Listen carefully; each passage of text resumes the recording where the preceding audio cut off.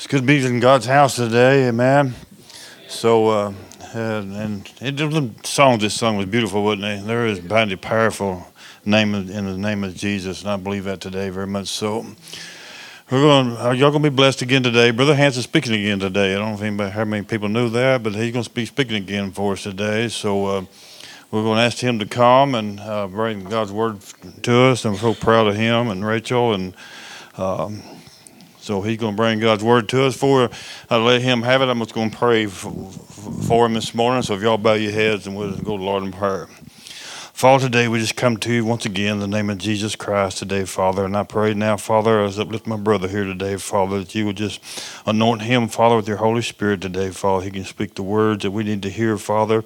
Let him speak with strength, boldness, Father. And we just pray that you would just guide and direct everything he says and does. In Jesus' name we pray. Amen.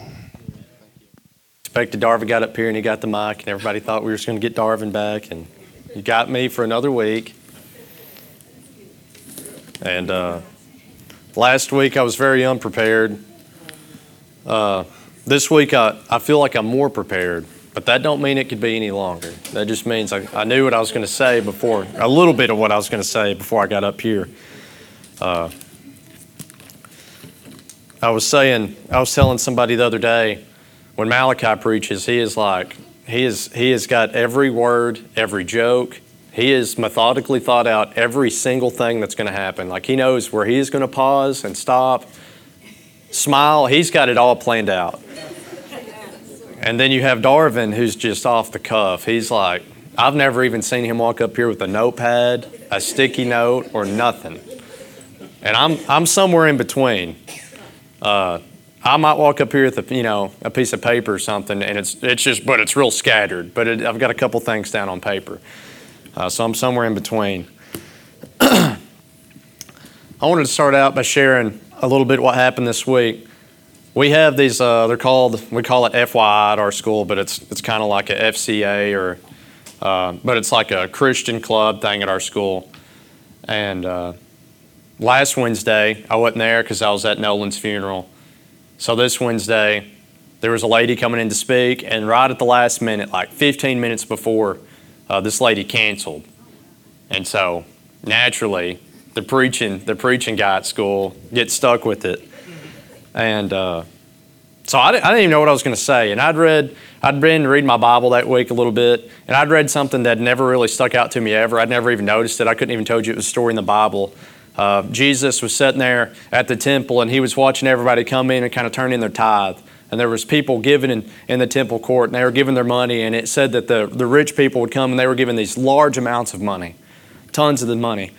And the Bible says that this widow came, and she gave 2 copper cents, like almost nothing, like less than nothing. They were probably less than an actual cent to us. And Jesus observed all this, and he turned to his disciples, and he said, that woman gave more than everyone else here because she gave out of her poverty.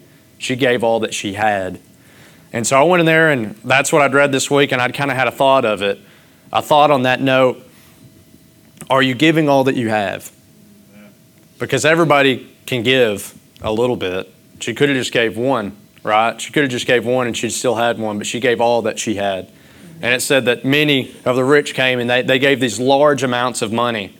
But when Jesus saw that, he didn't see large amounts of money. He's seen people just giving out of their wealth. But she gave out of her poverty. She gave all that she had. And I told them that, and I gave them that devotion, and I spoke on that, and I asked them, are you giving all that you have to give? Anyways, we get through with the devotion, and there was 2 other teachers in there with me, our counselor, Miss Snap is her name, and then our assistant coach, and he was a youth pastor before he became an assistant coach. And so I asked him, I said, is there anything you want to add? And Miss Snap jumps up, she says, yes, I want to add something.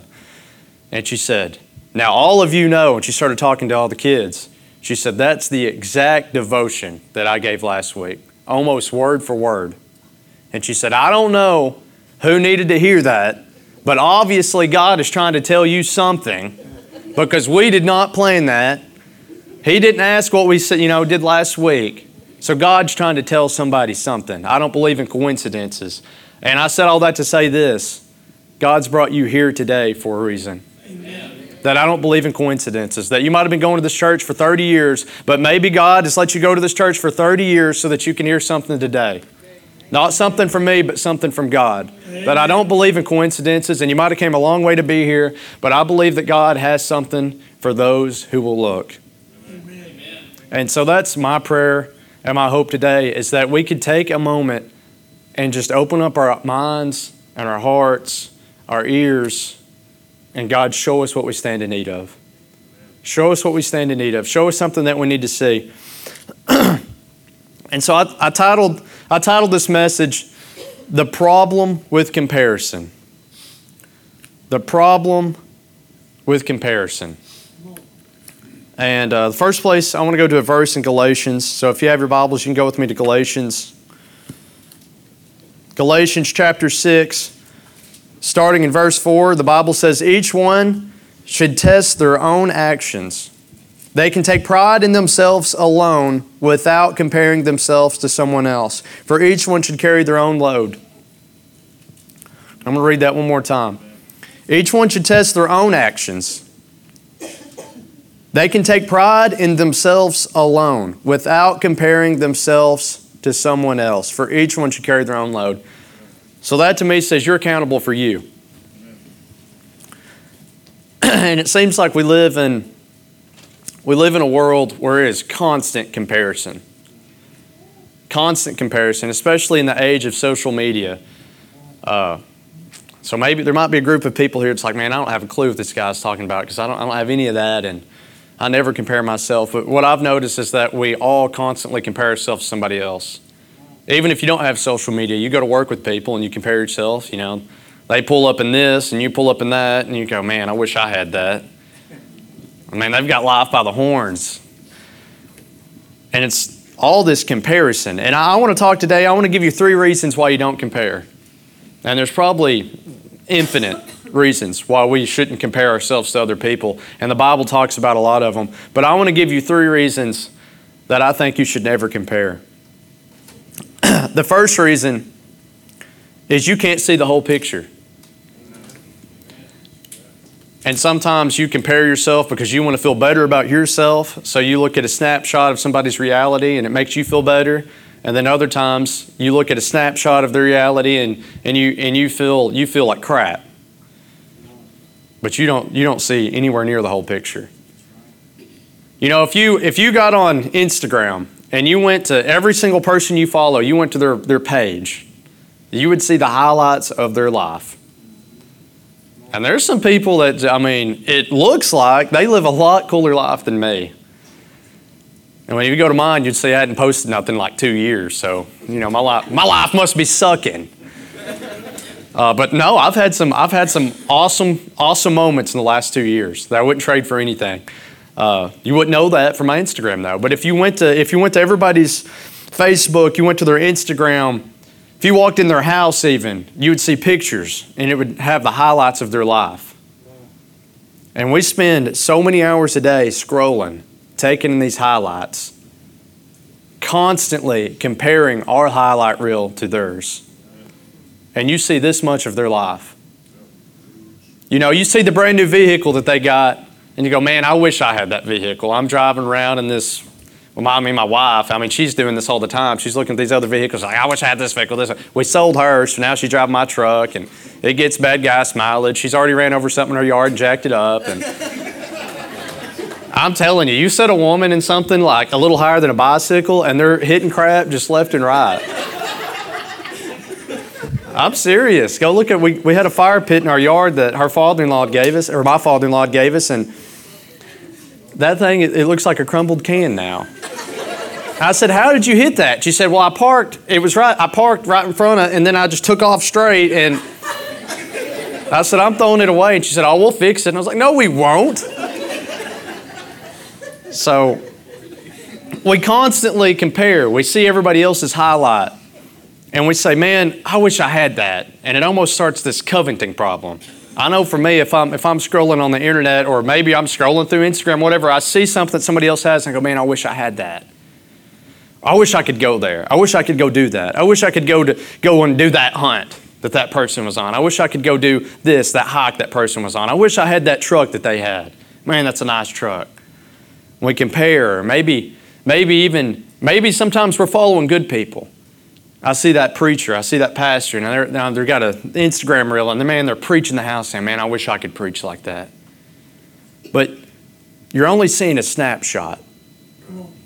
You're not seeing that person's house. You might see a picture of their house, and you think, man, that's the most beautiful house in the world. But every night inside that house, there's yelling, there's heartbreak, there's cussing, there's sin. You see this much of that person's reality. And here's the thing. All people are broken people. I said that last week. We all have sin problems. Nobody's perfect. And we look at this lie on Instagram and Facebook and social media, and we scroll through it, and we're seeing this lie, and we're going, man, they have a perfect life. Man, their family looks so pretty. I wish my family looked like that. I wish I had it all together. I wish I had the nice things. Man, they never have a problem. They're living life to the fullest. No, they're not. That's a lie. And it might look like they are, but every people have problems. If they're a person, if they're a human being born on this planet, they were born into a fallen world, a world that is in decay, as Lord mentioned this morning in devotion. And we are a broken people in need of God. And that's common for every single person on this planet. And they might have a blue check beside their name, and it might look like they're living the greatest possible life, but they're not. They're a broken person in need of Jesus, just like me, just like you. We all need Jesus. So we see a snapshot of their reality, and we have this comparison going on. Theodore Roosevelt said this, and I saw this a long time ago, like probably 6 or 7 months ago, and for some reason I remembered it. But he said, comparison is the thief of joy. And I thought about this in my own life a little bit, and I come up with this example. Rachel got me this little boat one time, and I got that boat. I was like so jacked up to have this boat. It didn't even have a motor on it. It had a trolling motor on it. And it was awesome until me and Malachi went fishing in these gale force winds this one time. And then what I noticed is everybody else had these nice boats that were still driving around, and we were just up against this rocky bank just getting nailed. And we couldn't even get back to the ramp. And I started to compare. Oh, if I had that boat, crap, I could still be fishing right now. I can't even get up in this cove I'm trying to get in. I'm just screwing my boat up. And so I got a little bit better boat. It had a little motor, so I could kind of go in the wind. I'd still blow. Little bitty John boat. And then I was in these fishing tournaments. And I always tell myself, I'd be like, man, if I had a bigger boat, I could win these. And, it has nothing to do with the skill involved, in the fishing. It's all about the boat. If I had a bigger boat, I'd compete. Darvin would pull up in his boat, and I go, man, Darvin's got the boat. Then Flan pull up in his boat, and Darvin would say, Flan's got the boat. And, we compare. But man, I was super happy to get the first one I had, the one that didn't even have a motor. Amen. It wasn't until I saw somebody else's that I started to not like mine. It wasn't good enough all of a sudden.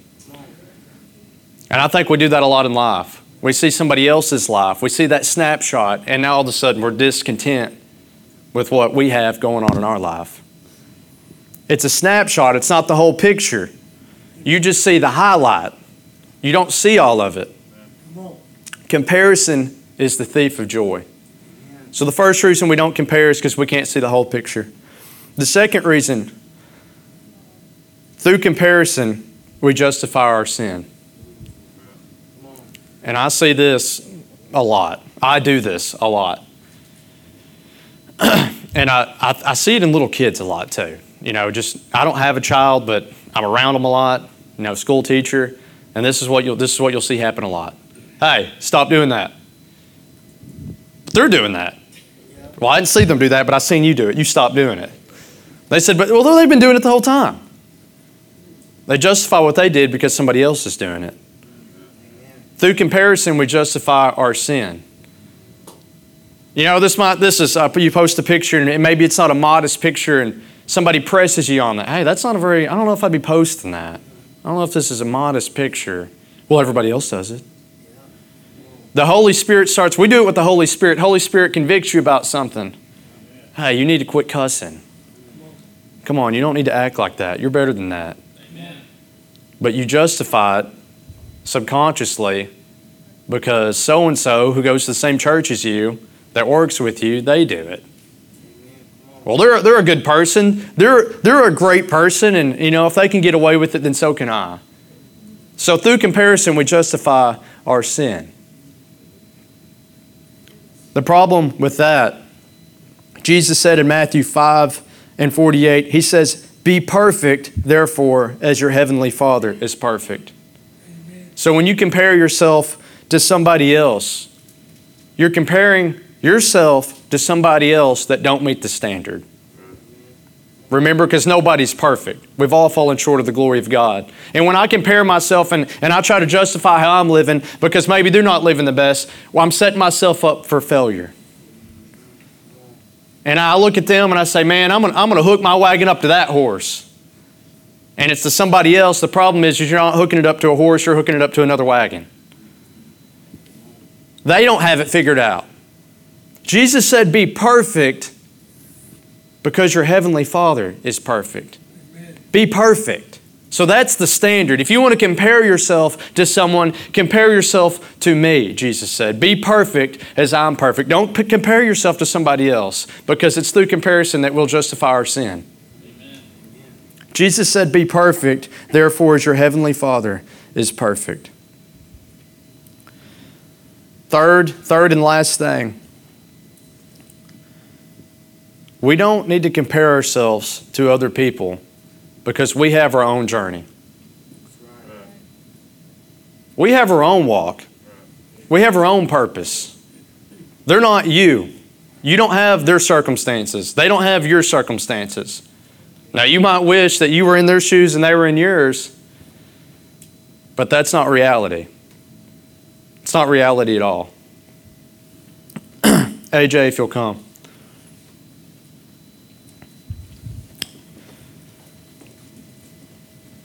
My buddy, I was listening to a sermon this week from my good friend Chad, and he was talking about, and I don't think he came up with this, but he was talking about it.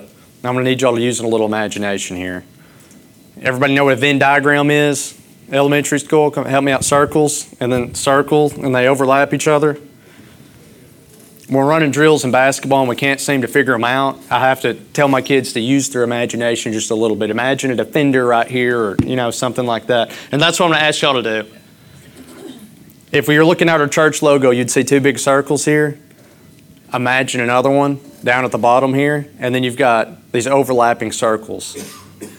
My buddy was saying, he said somewhere you've got your past, you've got your pain, and you've got your passion. And somewhere right in the middle where all three of them overlap, you have your purpose. And what I want to tell y'all today, you have your own purpose. That God's given you purpose. God's given you your own pain. He's given you your own past. He's given you your own passion. Stop trying to live somebody else's. God has called you to do something great for His kingdom. God has called you to do something, to upbuild His kingdom, to lead others to Him. He's called you to live for Him. He ain't called, and maybe He has, He's called everybody. But stop trying to live their purpose. Stop trying to run their race. Run your race to the best you can. Stop looking across the line and thinking the grass is greener on the other side, because it's not. They're running their race. They need to run their race. You need to run your race. And God He's given you a talent. He's given you a gift. He's given you a purpose. He's called you to something greater. Figure out what that is. I want to close with John chapter 15. If you have your Bibles, you can go with me there.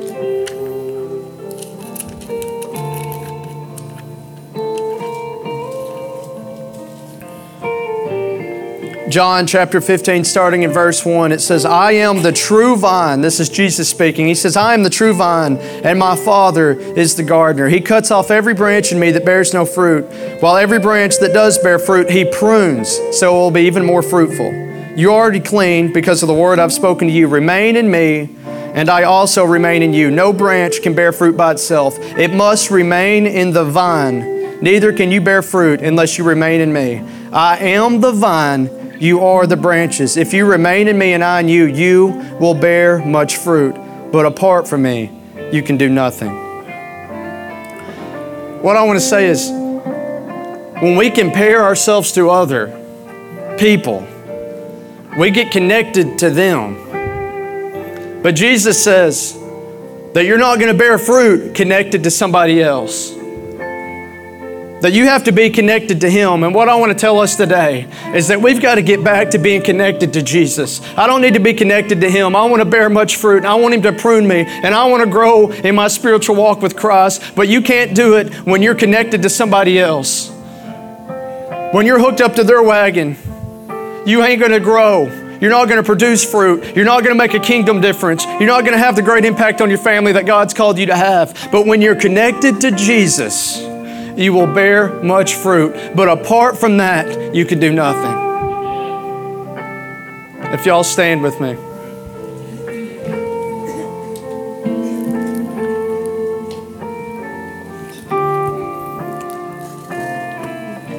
Every head bowed and every eye closed. If anybody wants to pray for any reason, we don't want to close without giving you an opportunity to pray. Consider these altars open.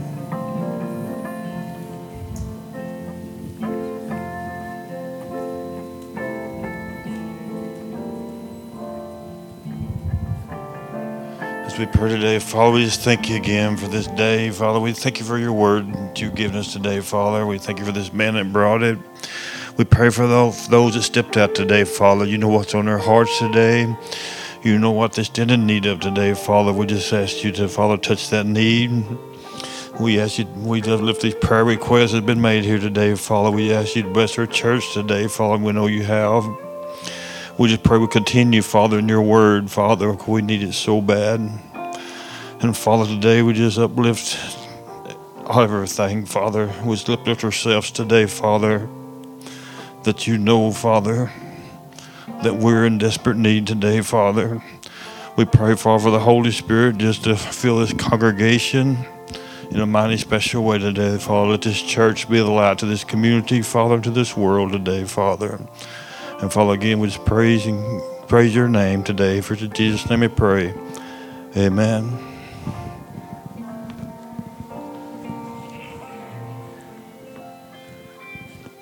Amen. Enjoy Brother Hans this morning speaking the word to us and enjoy God's word to us. I want to ask you one more time before I close out. It's good to be back. My wife have been gone for a few days, but be praying for a service next Sunday. I'm looking forward to it. But thought about this all week while I was gone, and I just want to tell you this. And the reason I say this, we live in a great place here. And our world is desperate need of Jesus Christ. Brother Hans brought that today.